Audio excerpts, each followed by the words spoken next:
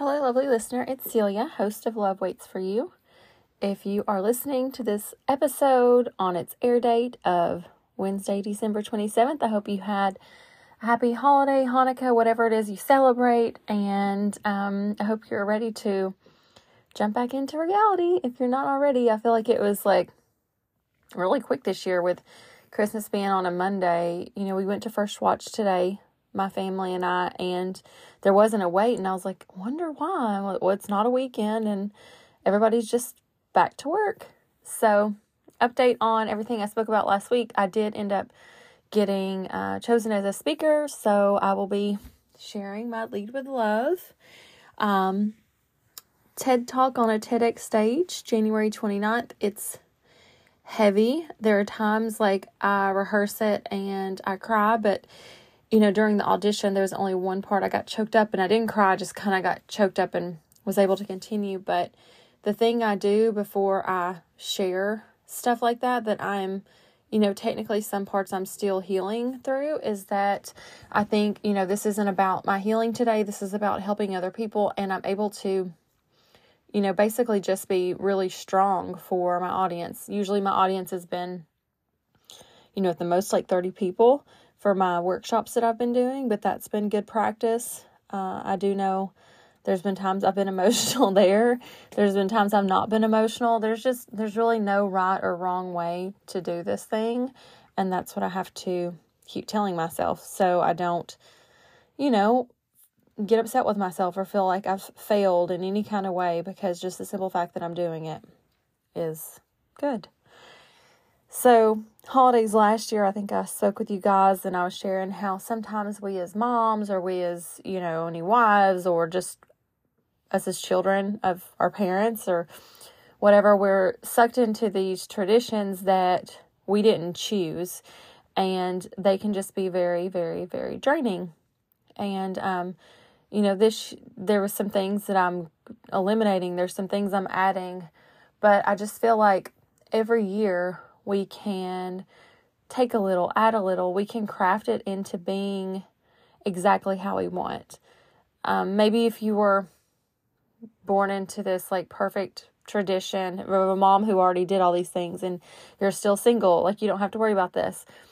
Or maybe you're married, and if one of the family members, either your mother-in-law or your mom, has that, you don't have to think about the holidays. You just kind of do what everybody's doing.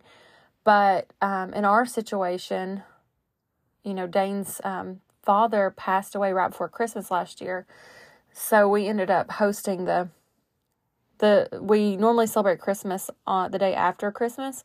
So his brother and sister-in-law can be there. They drive in. It's just what we've always done.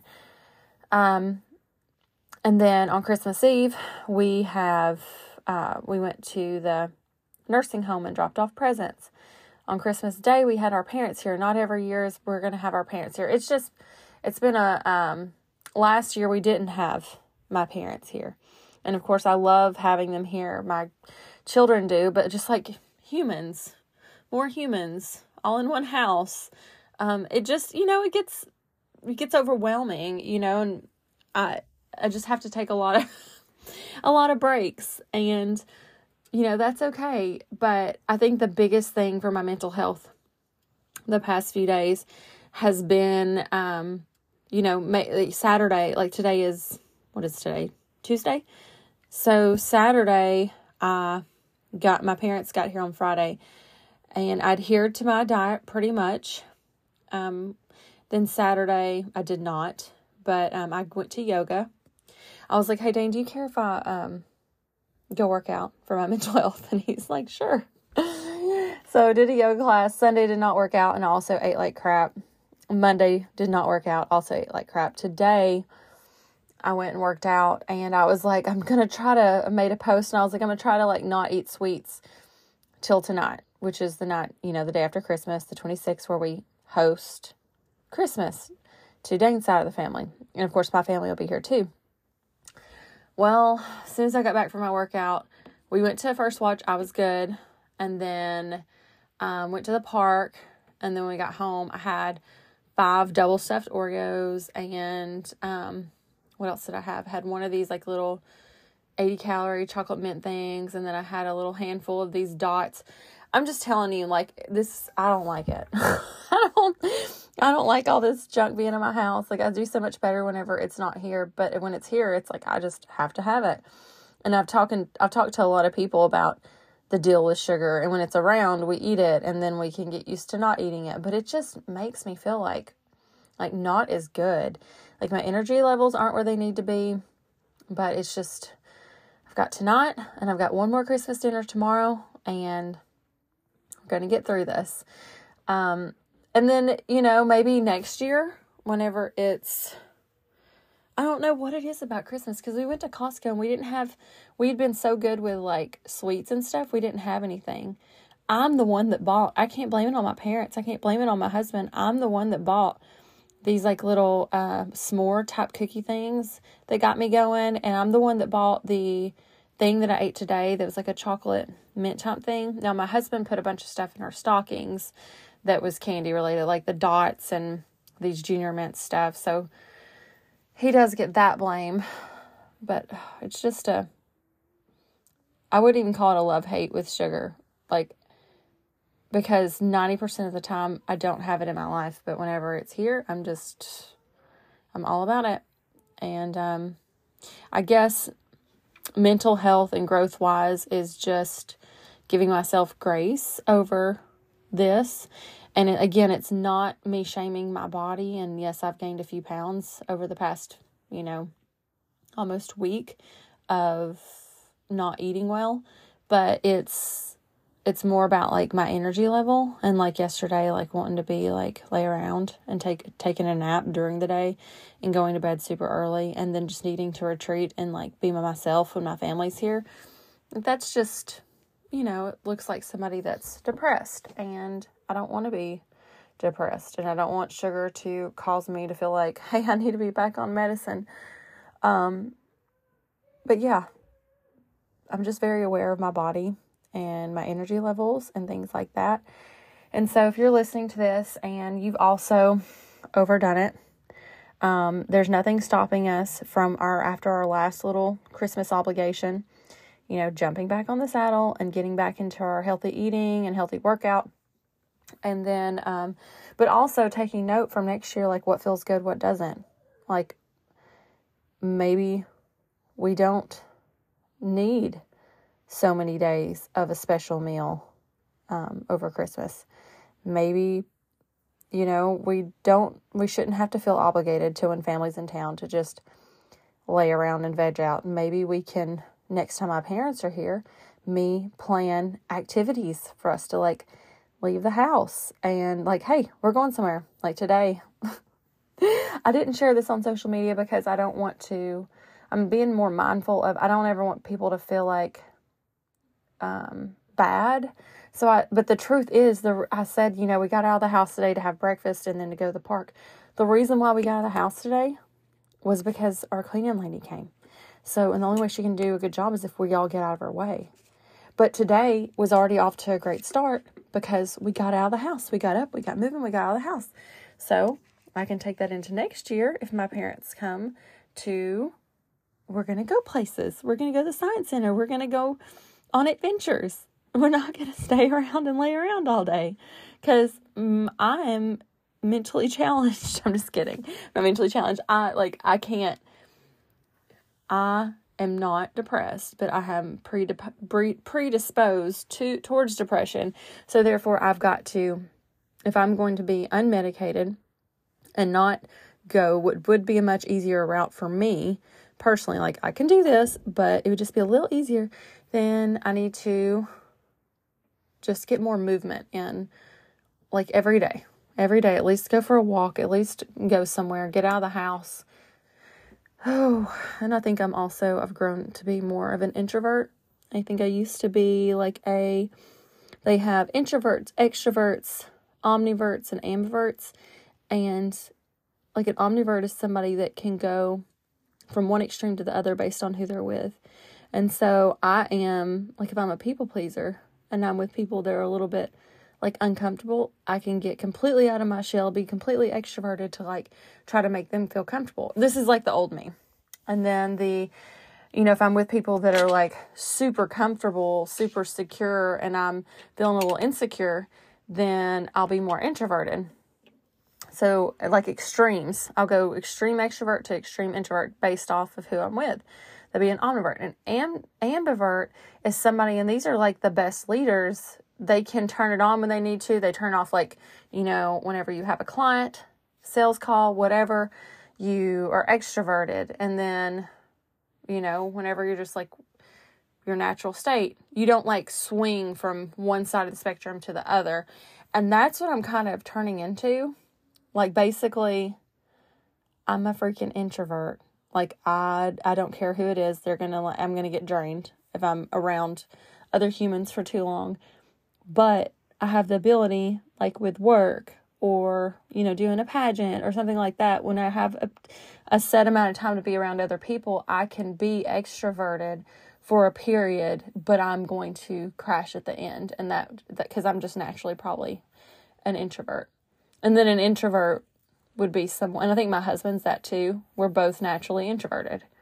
But I used to think that I was probably an extrovert because what I would say whenever I got around people is that it fueled me, because people helped me heal so much. I didn't feel seen, and I'd be with people and I felt seen. I didn't feel heard, and I'd be with people who would like listen to me talk. And like, that's what friendship is. You also have to listen to them talk too, but like you get a need met of talking by like being with them. But now that I'm getting my needs met and, like other ways, like outside of friendship, I get to kind of just like be who I really am, which is introverted. And so I'm not as social anymore, but I'm more at peace this way. So this is the way I was supposed to be.